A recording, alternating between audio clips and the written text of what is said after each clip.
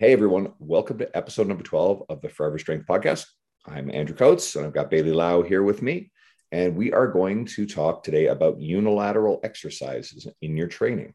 So Bailey is the architect behind a lot of the ideas here. So I want Bailey to start out with why unilateral exercises are really important in a program, and we'll go from there.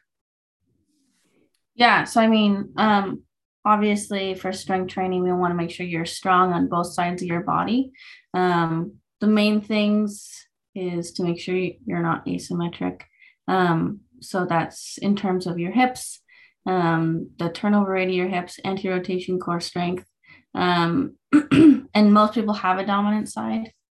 Most people are, right-handed. And you'd be surprised, you use one ear more, like you look with one eye more and stuff like that. So the idea isn't to make you the same on both sides. It's just to limit the amount of the amount that you rely on one side so that you're not creating an injury. So it also has to do with injury prevention and even sport performance. Like, in a lot of sports, you need to be able to use both sides almost just as well, right? I'll throw this in there just to kind of characterize it. I put this up a while ago. There are only three sports that have perfectly symmetrical leg movement, and I could only think of two. And so one is actually powerlifting, right? Squatting and deadlifting has symmetrical leg movement, and rowing, like competitive rowing, has symmetrical leg movement. And then a lot of people jokingly put potato sack racing in there. And that's literally it. That everything else, basketball, football, hockey, you name it, race car drivers are literally different moving and shifting of the pedals. So everything else in life, we walk, hike, whatever, has unilateral movement. And let's clarify that unilateral just simply means like one leg at a time versus bilateral, which is like a squat, a two-legged leg press, barbell bench press with barbell bench press. That stuff's bilateral movement. So I want to make sure those definitions are clear and we're not talking over anybody's head. Yeah. Yeah. So, and even like through sports, but even in your daily life, you don't climb stairs 2 feet at a time. You don't put your pants on 2 feet at a time. I get whatever some people might, but that's, so yeah, it's important. So one of the main reasons that people strength train is to be more functional in their day-to-day life. It has a lot of, carry over to your function, how you're working, just moving daily in life, sports, just life in general. Let's just take this a little further. Think about the older adults that train with us, right? Larry being a good example, but you have Ron. How old is Ron? Ron's like 80. Late 80s, I think just about 90. Yeah, just about 90, right? And amazing, functional. And even for everyday life, activities like being able to climb the stairs and like not falling. So part of single leg strength training is balance and not falling. Okay.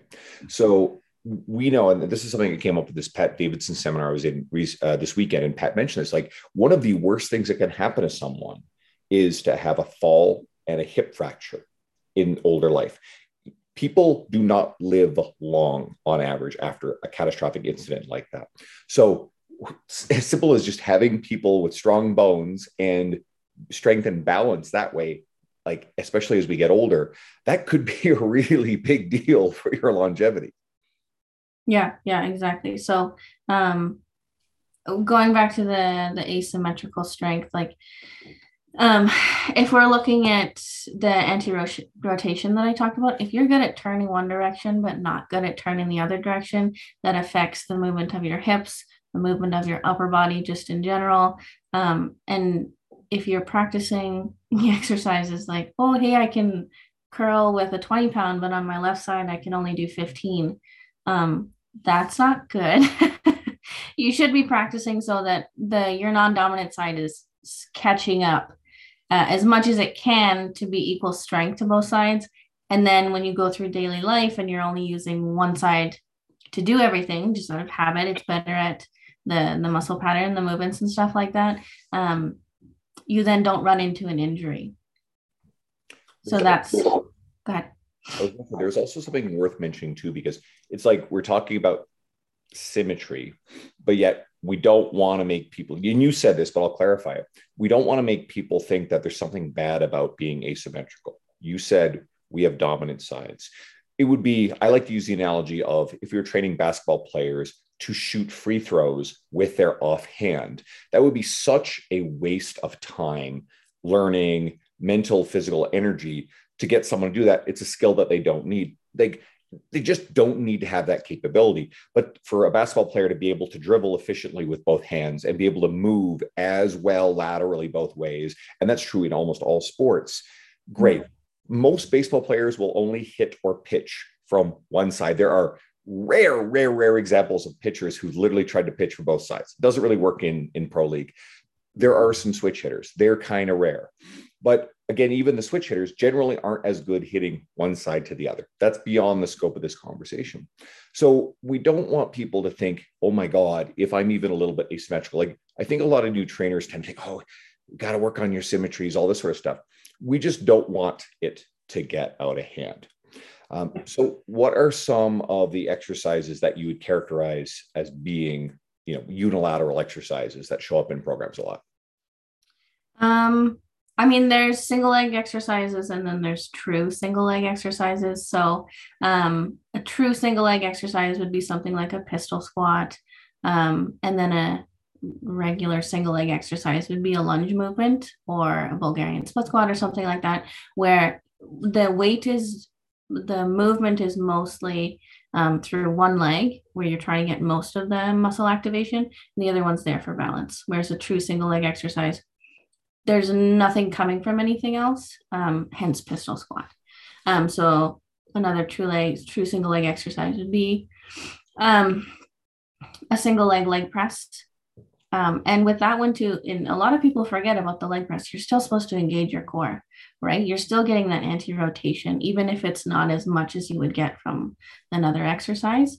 Having to keep your hips straight. Single leg RDL is another good example. And with Bulgarian split squats, sometimes, you do those ones and next day you're like, oh man, I didn't know I had all those little small muscles, because a lot of exercises, you don't use them, right? The stability muscles.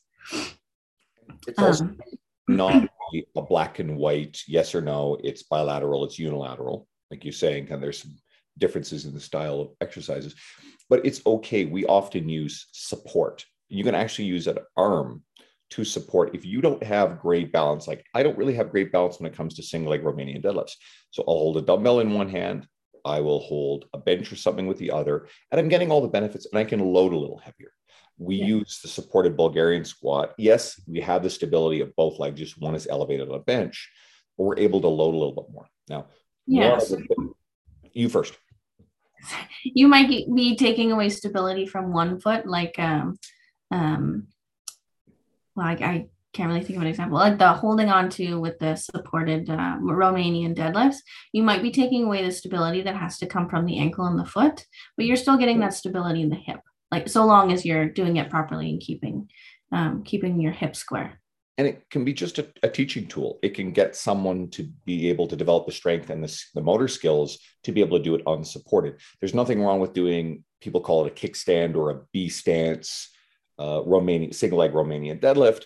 We're still emphasizing loading the primary leg, but maybe that person just hasn't graduated yet to be able to do them just freely on one leg, or maybe it's never really suitable for that person. So it's about finding the right tools for each person. And then for the upper body stuff, any, examples, thoughts on the upper body training?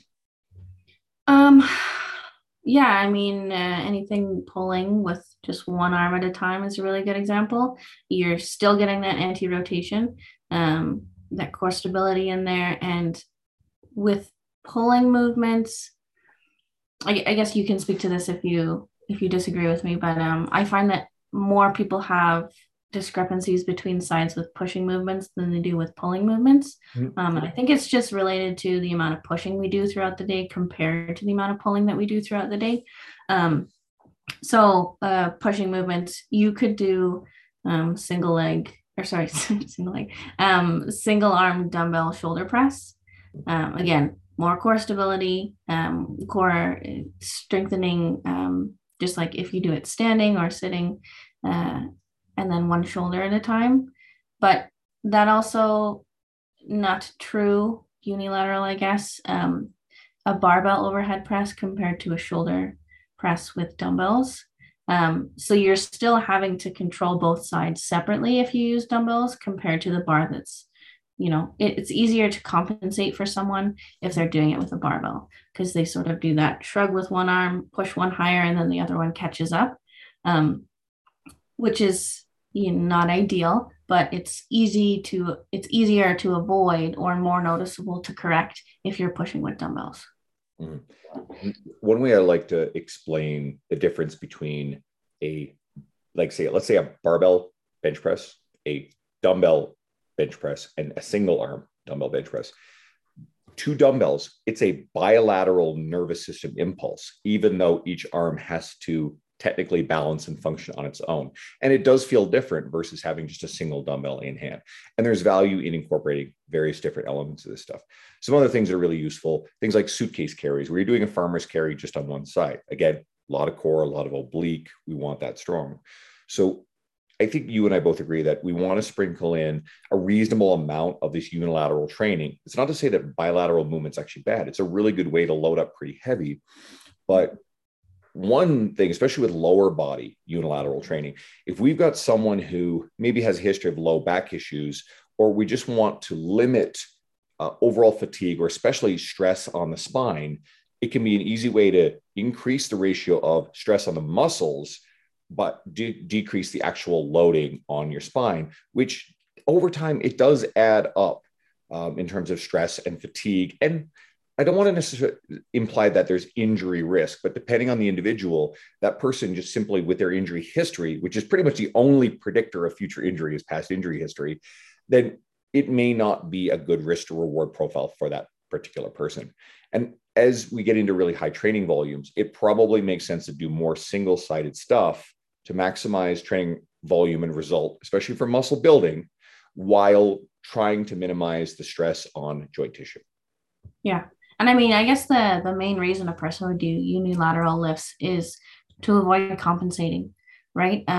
Say you get to a plateau with your squat, your hips start shifting, you're pushing with one leg more than the other. A good way to help correct that, and it would have good carryover to your squat and help you lift more, would be to practice Bulgarian split squats, where you can't push off of, or I guess there's less ability to push off of one leg more than the other.